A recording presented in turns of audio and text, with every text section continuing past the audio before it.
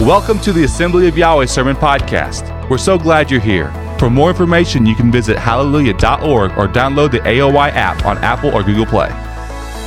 Good morning, everyone. First off, I'd like to thank the Assembly for allowing me to speak today. And for those of you who don't know me, my name is Kyle Wilkes. I'm married to my lovely wife, Julie. We have 4 kids, Bree, Resner, Brixley, and Carver, and we love them all. So we sang that new song, Victory.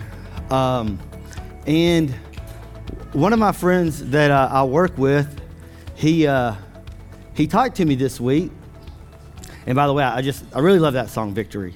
And between knowing that song was coming up this week and then talking to my buddy Clifford, he calls me early in the morning one day and he has some question, and I tell him, and I was really wound up because of stuff that was happening with bills that were getting passed in Washington or were supposed to get passed, and I was wound up about it. And I'm talking to Clifford, and he's a real calm guy. Like there's no highs, there's no lows. He's just kind of flatlined. He speaks very monotone.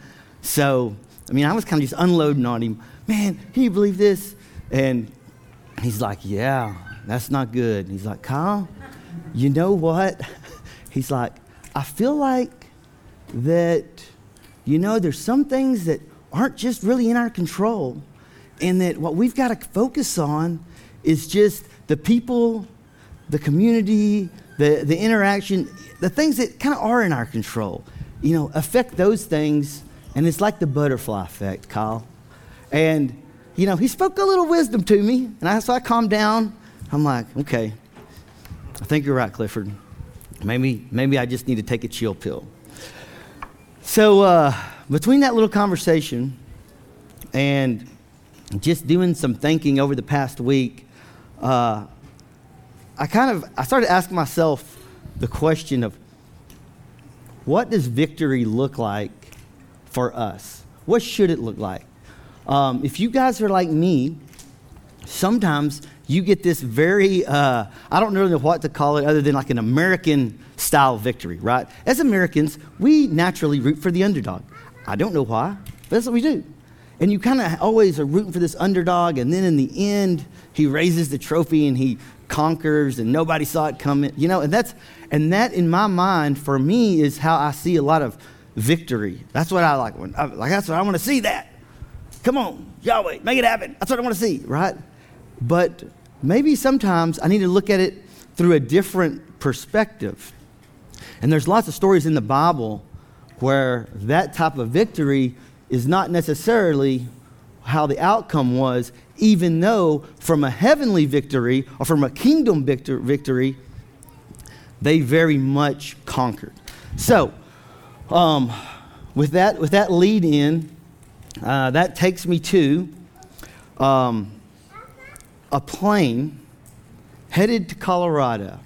So this was spring break, and we had not gone anywhere in a while because some of the rules that, we're like, hey, let's go to Colorado and let's go skiing and let's take the kids.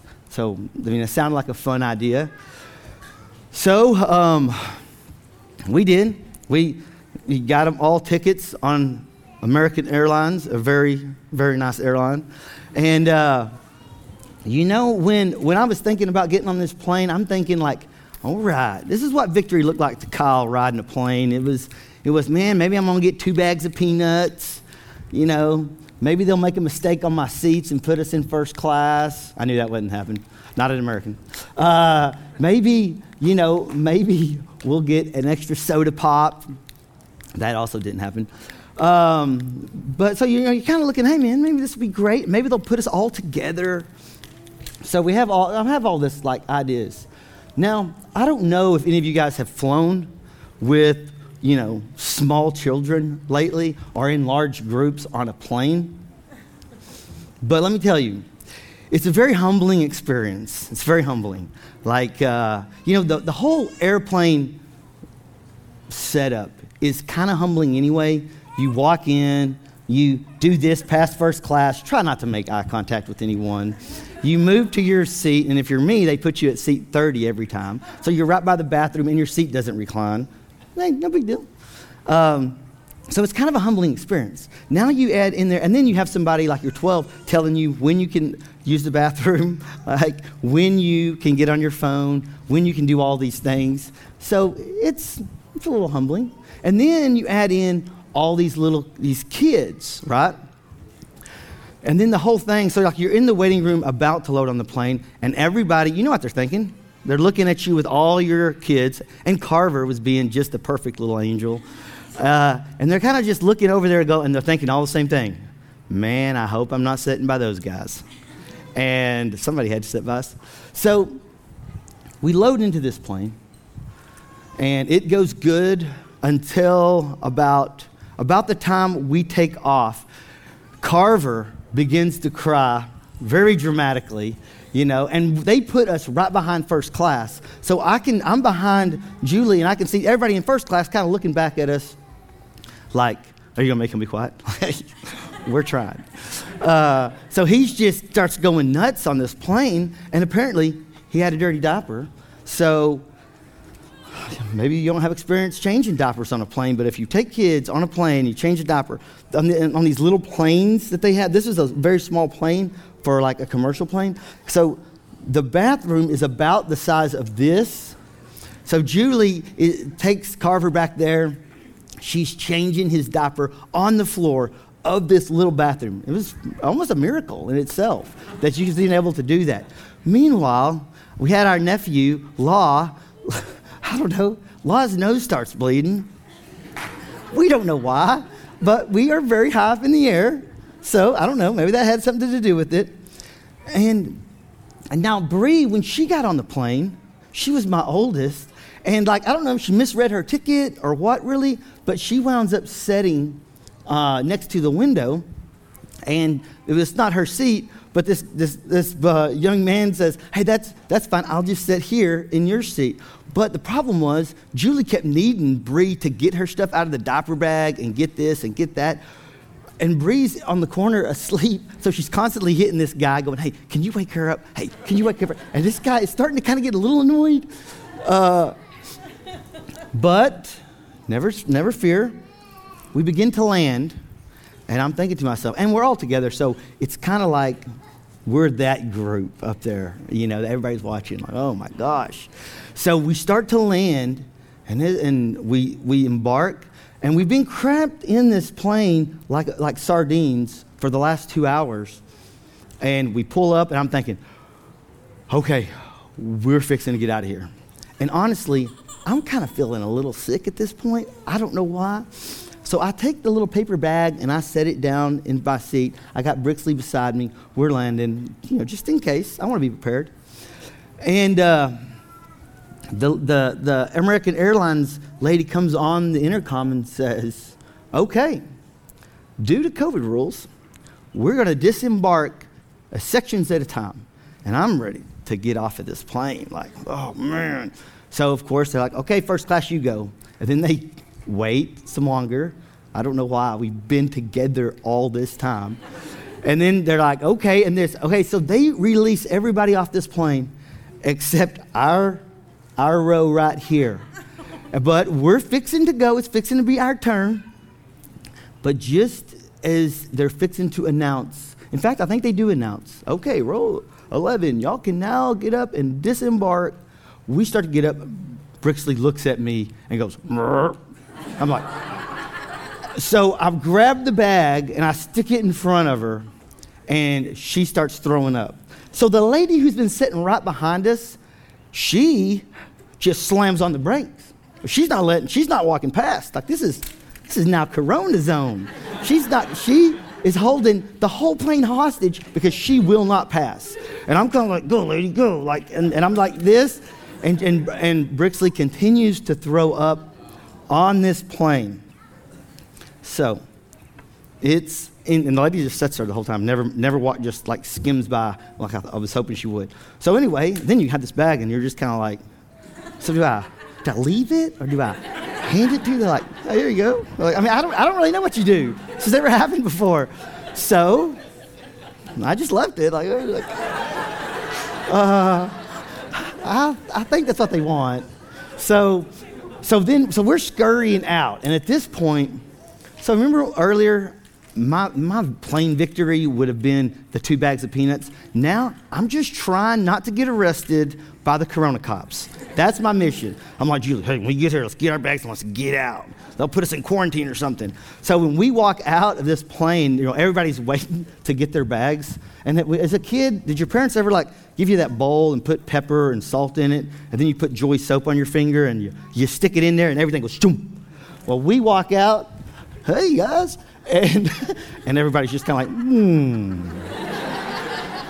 And I don't blame them actually, but perspective is what we need in the society that we live in today. Like I said earlier, I sometimes find myself imagining this wonderful victory and all these great things happening, and I find myself getting extremely frustrated, almost to the point of just walking around a little angry at stuff that goes on. But if you read in Philippians chapter 4, verse 4, it says, rejoice in Yahweh always. Again, I will say rejoice. Let your gentleness be known to all men. Yahweh is at hand. Be anxious for nothing, but in everything, by prayer and supplication with thanksgiving, let your requests be made known to Yahweh. And the peace of Yahweh, which surpasses all understanding, will guard your hearts and minds through Yeshua Messiah. If you remember, Yeshua in the New Testament and in the Gospels, he was constantly kind of preparing us, warning us. Says, hey, if you're going to follow me, if you're going to worship me, if you're going to live for my Father, things will be difficult. This is a narrow path we're on, right? So in Matthew 24, verse 9, Yeshua says, then they will deliver you up to tribulations and put you to death, and you will be hated by all the nations for my name's sake. Revelations chapter 2, verse 10 says, do not fear what you're about to suffer. Behold, the devil is about to throw some of you into prison, that you may be tested, and for 10 days you will have tribulation. Be faithful unto death, and I will give you the crown of life. Isn't that what we all want? We all want the crown of life. But there's all these warnings. Yeshua's warning us hey, these things are going to happen. Why was he doing that? He was doing that because he knows, hey, I need to prepare people so that they know. Have you ever been walking down a hall and you've seen grown men walking down and something jumps out and scares them, right? Because they're not expecting it. So they pull back. Yeshua warns us so that we're not scared. When something jumps out, we're prepared. We know it's coming. If you know your kid's hiding around the corner about to jump out and scare you, you're not going to jump back, right? But if you don't know it, it is kind of scary. Luke 6, verse 22 says, blessed are you when people hate you, and when you exclude you and revile you and spurn your name as evil, on account of the Son of Man. John 15, verse 18 says, if the world hates you, know that it has hated me before it hated you.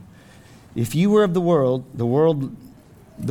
would love you as its own. But because you are not of the world, but I chose you out of the world, therefore the world hates you.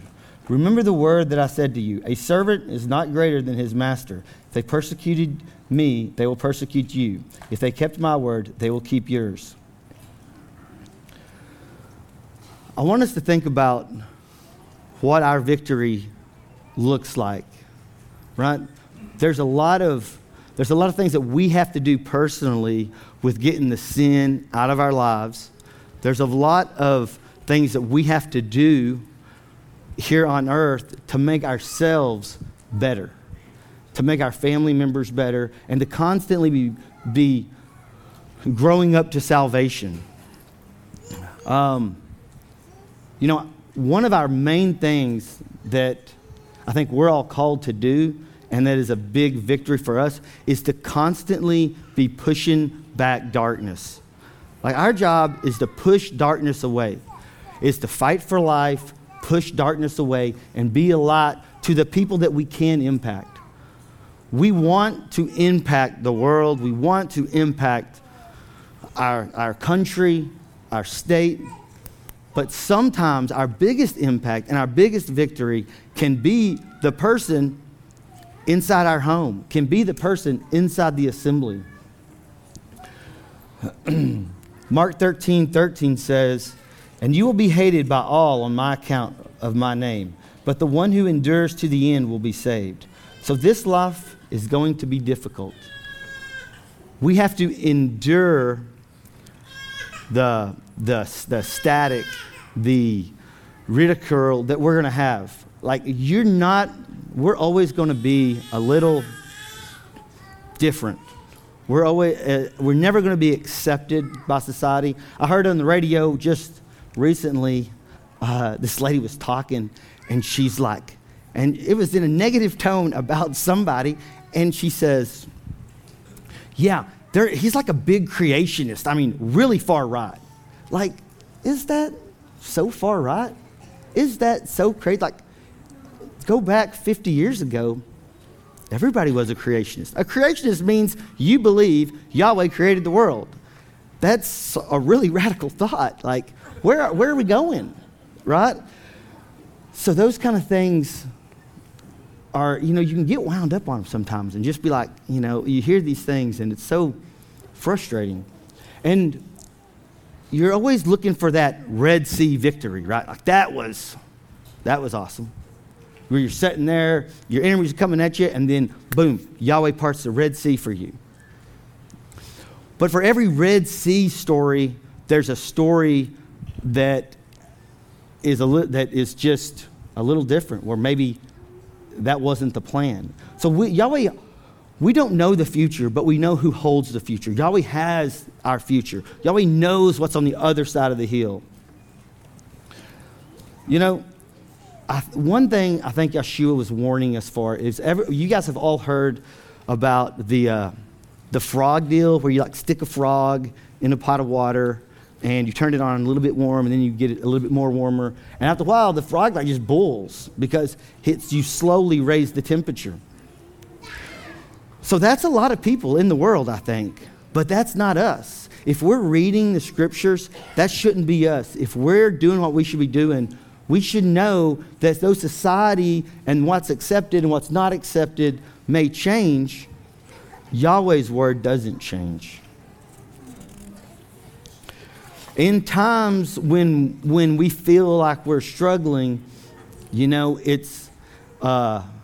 must always remember what Yahweh did for us. If you remember all the victories, and a lot of times if you're like me, you don't really know the victories until you look back on your life and you start seeing all these victories that he gave you. But at the time, they may not have felt like, you may have thought, man, I'm really in a pinch here. And you may have been, but Yahweh gives you these victories. Yeshua, the same.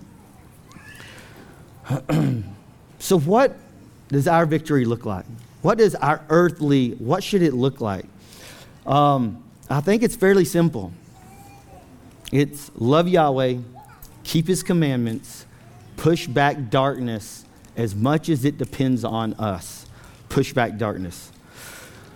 Matthew 5:16 says, "In the same way, let your light shine before others, so that they may see your good works and give glory to your Father who is in heaven." So as we let our light shine, we're not doing it for our glory, of course. We're doing it for Yahweh's glory. We're doing it for the salvation that we find through Yeshua. I want you to think about this. When Joseph's a great story, right? And he kind of had his Red Sea moment, when you read the story. But if you kind of compartmentalize that story, Joseph probably didn't feel that way as all this thing was happening to him. So when Joseph's, when all of his brothers don't like him, he's probably like, "Dadgum, nobody likes me." So he probably didn't feel real good. And then they throw him in this pit. They throw Joseph in the pit. Well, Joseph is in this pit, and he's probably not thinking, you know what I'm going to pray to Yahweh? I'm going to pray, Yahweh, I'm king of Egypt, or second in command of Egypt. He wasn't praying that. He couldn't see that. He was probably praying that he would get out of this pit, right? But he don't see, just like us, he don't see the plan. He don't know the plan. You know, we don't know why certain things happen. We don't know what's on the other side of the mountain. But if you look at, and then Joseph, then his next thing is he's sold into slavery. He was probably thinking, oh man, I prayed. I was a good guy. I was praying about getting out of the pit, and you got me out of the pit, and you just threw me into slavery. At least in the pit, I was in my own country, you know? And maybe, but now he's a slave. And then he goes, and he kind of thinks life's going good, and then he goes into prison. And he stays there forever. But at the end, Yahweh lifts him up, which is what he does with our lives. And what we ultimately, if we endure till the end, that's where we all wind up.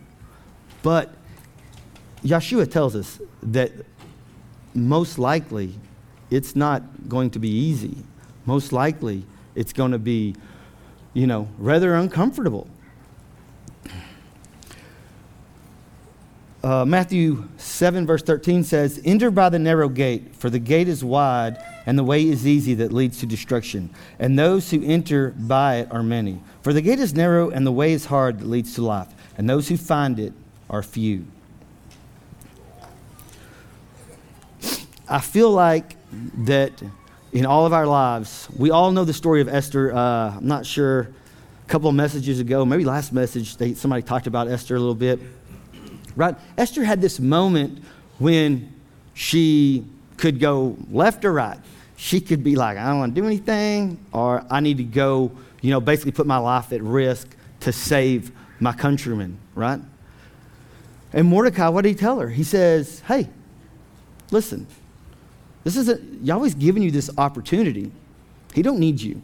He don't need, it's not, this whole thing is like, oh man, if Esther doesn't do this, I don't know how I'm going to save the kids, children of Israel. She's like, if he'll raise somebody else up if you don't do it. And she did it. I think there's a high probability that in this life we may all find our own moment that we have to stand in the gap. Especially the way, the society's going. And we put it in his hands when we do. Proverbs 14:12 says, there is a way that seems right to man, but in the end it is the way of death. And that's what we're finding out, that man's foolishness in this society seems to have no real bounds. It's like nobody is willing or able, I guess, to say that the emperor has no clothes. If you look at, please turn to Psalms 37. And we're going to read the whole chapter. You guys who were here last week know I like to read. So we'll turn to Psalms 37, and we're going to read the whole chapter. Because it's just a great, great chapter.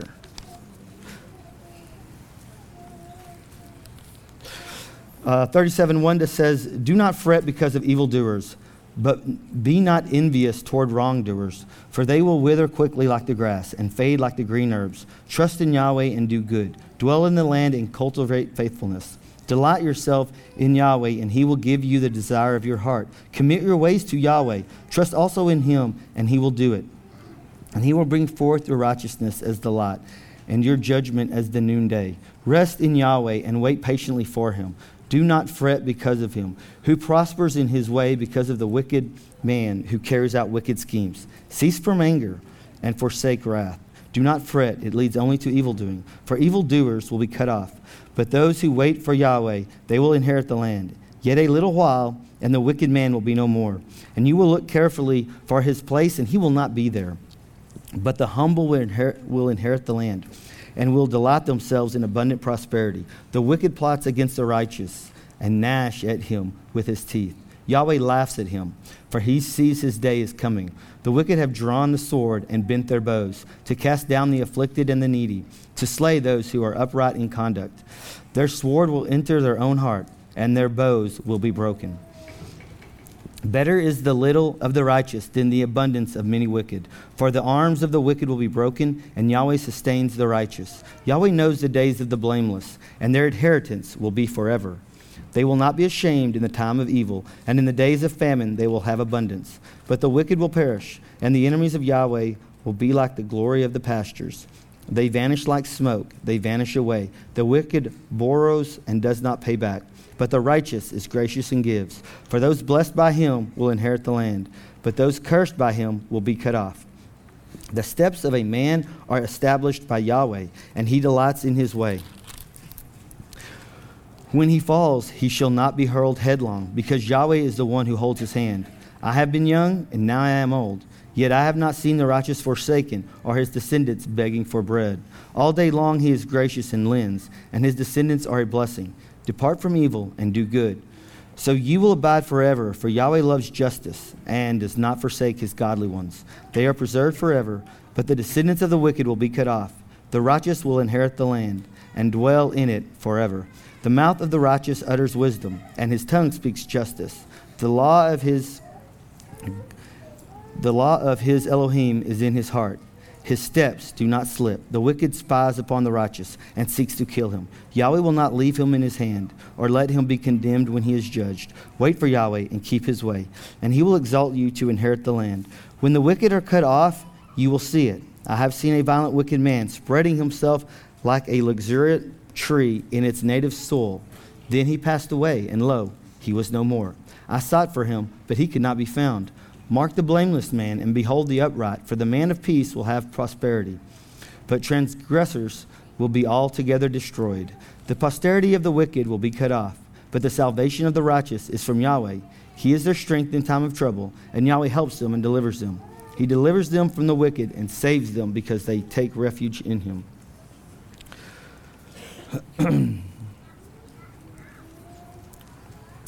You know, in a lot of ways, we have to kind of maybe adjust our way of thinking about what an earthly victory looks like. An earthly victory looks like us raising up kids for the kingdom, us, growing the kingdom of Yahweh, putting treasure in heaven and not on earth. That's what it looks like here. Think about Job for a second. Okay, so there's Job down on earth, living a pretty good life, doing all the right things. And think about this. And then Yahweh says, hey, have you considered my servant Job? For there is no one like him on earth. He's kind of bragging on him, right? And poor old Job's down there. Of course, he loves the attaboys. But what was about to hit him, he had no idea. And the devil's like, well, yeah, it's great. You're helping him and he's doing all this great stuff, but just put a little pressure on him and let's see how great he is, right? So Job has to go through this long, drawn out, boils. He's throwing ashes on himself. His friends are telling him to roll over and die. And his wife's telling him to curse Yahweh. There's all these, he goes through this whole story, right? Job didn't know what was ultimately happening. Job didn't know. He's just this guy who was doing good, and then bad things started happening. But what he didn't do is he never cursed Yahweh. He never gave up. He never threw away his faith. He said, I know my Father in heaven. And he stayed on the narrow path because he knows salvation is there for the one who endures, the one who makes it. That's what. And so, it's a great story, but if you're in Job's spot and all these things are happening, you're kind of like, what's going on? This is not what I want. But sometimes that's what victory. So did Job have victory? Yes, he did. And at the end, they raise it. Yahweh raises him back up and gives him double portion of what he had. But here on earth, we're not necessarily in charge of results, but we are in charge of planting seeds. We are in charge of cultivating. Yahweh sends the rain, but we have our effort. We control. We control effort, and we control our faith, and we control our sinfulness. I want to change gears maybe a little bit here. Because one of the tests that we must deal with on earth is just, our sinful nature as humans, and the idea that Yeshua covers all. He covers all, but there's a process to it. You have to ask forgiveness. If you guys remember in John 8, verse 11, when they found the woman who's caught in adultery, Yeshua didn't just send her away. Hey, go back and do everything you were doing. Just continue to do that. He says, hey, go and sin no more. Right? And that's what we have to do. We have to turn our hearts, we have to turn our minds, and we have to change ourselves. And that's our victory here, is to change our hearts. Give us a heart. Yahweh wants to give us a heart of flesh. But if you're like me, so many times you have a heart of stone. And we've got to give that heart of stone up. And we've got to get that heart of flesh. So you remember in the days of Noah, so there's Noah building this ark, and everybody thinks Noah's crazy, and he's out there building it, and he's saying, hey guys, they're going to send, there's some waters, and there's going to be a flood, and they don't know what he's talking about because nobody's ever seen rain before. So there's Noah building this thing, right? And Yahweh at some point, he says, okay, Noah, get in your boat. I'm going to shut this door, and I'm done with these people. It's over. Like their time to repent was gone. Now it was time for his persecution. And Yahweh sends the rain, right? But he found Noah faithful, and he saved him. But it was Yahweh who decided when that time comes. Revelations chapter 6, verse 16 says, and they say to the mountains and to the rocks, fall on us and hide us from the face of him that sitteth on the throne and from the wrath of the Lamb. For the great day of their wrath is come, and who is able to stand? There's coming a time when Yahweh once again says, hey, it's time to wrap this thing up. It's over. Lightning will shine from east to the west, and Yeshua will come back. But he's not coming back like he did the first time. He's coming back as a lion of Judah. He's coming back to conquer. And when he comes back, we need to be found in the right condition.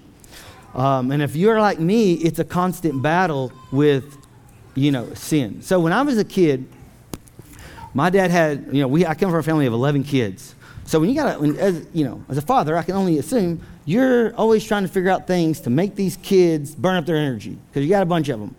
So Dad offered us a little bit of money if we would go around the yard and dig up a bull nettle.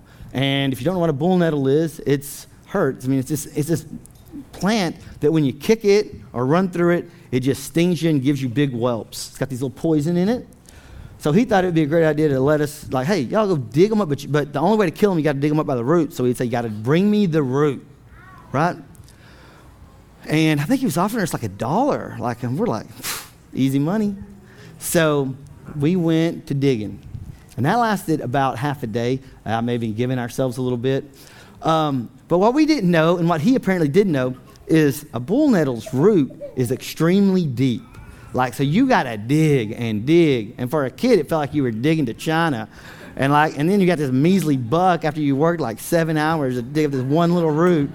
So that program didn't work very long because we caught on. We ain't a sucker. But that's the way that sin can be in our lives. It kind of gets in there and it gets its roots and we get comfortable with it. And we got to dig it out. Revelations 22:12 says, and behold, I come quickly, and my reward is with me, to give to everyone according to his work. I'm the Alpha and the Omega, the beginning and the end, the first and the last. Blessed are those who do his commandments, that they may have the right to the tree of life, and may enter through the gates into the city. But outside are dogs and sorcerers, and sexual immorality, and murderers, and idolaters, and whoever loves and practices lies.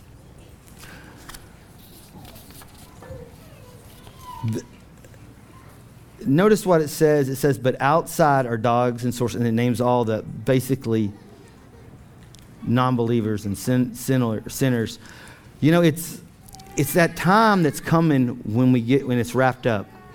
And then in Revelations it talks about let the righteous be righteous, let the wicked be wicked. And I feel like it's saying that there's a time when it's done, and he wraps it up.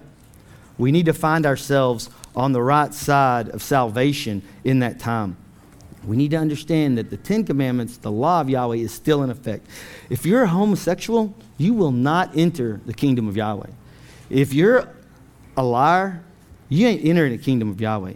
If you are not searching, if you're not following Yahweh, if you're not actively living for Yahweh, and if you're living a life of sin, you're not going to enter the kingdom of heaven. That's not my rule.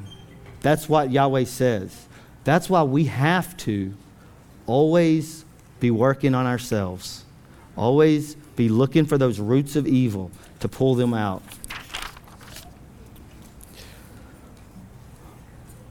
In 1 John 1:9 it says, if we confess our sins, he is faithful and just to forgive us of our sins and to cleanse us from all unrighteousness. Listen, Yahweh wants good for us. That's why he gave us the laws. That's why he gave us our commandments. He wants good for us. He knows what we need. He loves us. He sent his son. In John 3:16, and I actually there's so many verses in the Bible that talk about Yahweh's love for us. But, I mean, I'm just going to go to one of the most famous because I'm running out of time here. But John 3:16 says, for Yahweh so loved the world that he gave his only son, that whoever believes in him should not perish but have eternal life. You know, in Jeremiah 29:11 it says, for I know the plans I have for you, declares Yahweh, plans for welfare and not for evil, to give you a future and a hope. Isaiah 43:1 says, but now thus says Yahweh, he who created you, O Jacob, he who formed you, O Israel, fear not, for I have redeemed you. I have called you by name, you are mine. When you pass through the waters, I will be with you, and through the rivers, they shall not overwhelm you. When you walk through fire, you shall not be burned, and the flame shall not consume you. For I am Yahweh your Elohim, the Holy One of Israel, your deliverer. If you would look at 1 Kings 2:1. 1 Kings chapter 2:1.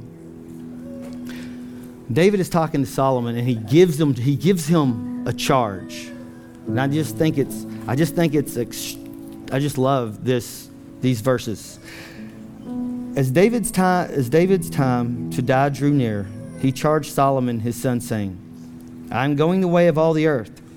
Be strong, therefore, and show yourself a man, and keep the charge of Yahweh your Elohim, to walk in his ways, to keep his statutes, his commandments, his ordinances, his testimonies, according to what is written in the law of Moses, that you may succeed in all that you do wherever you turn, so that Yahweh may carry out his promise, which he spoke concerning me, saying, if your sons are careful of their way to walk before me in truth with all their heart and with all their soul, you shall not lack a man on the throne of Israel. We live in a world that is full of sin and evil, that seems to love death. And we know, and I can only imagine Yahweh looking down and just seeing the state, and I just can't help but think it doesn't remind him of the days of Noah. But we have a salvation through Yeshua.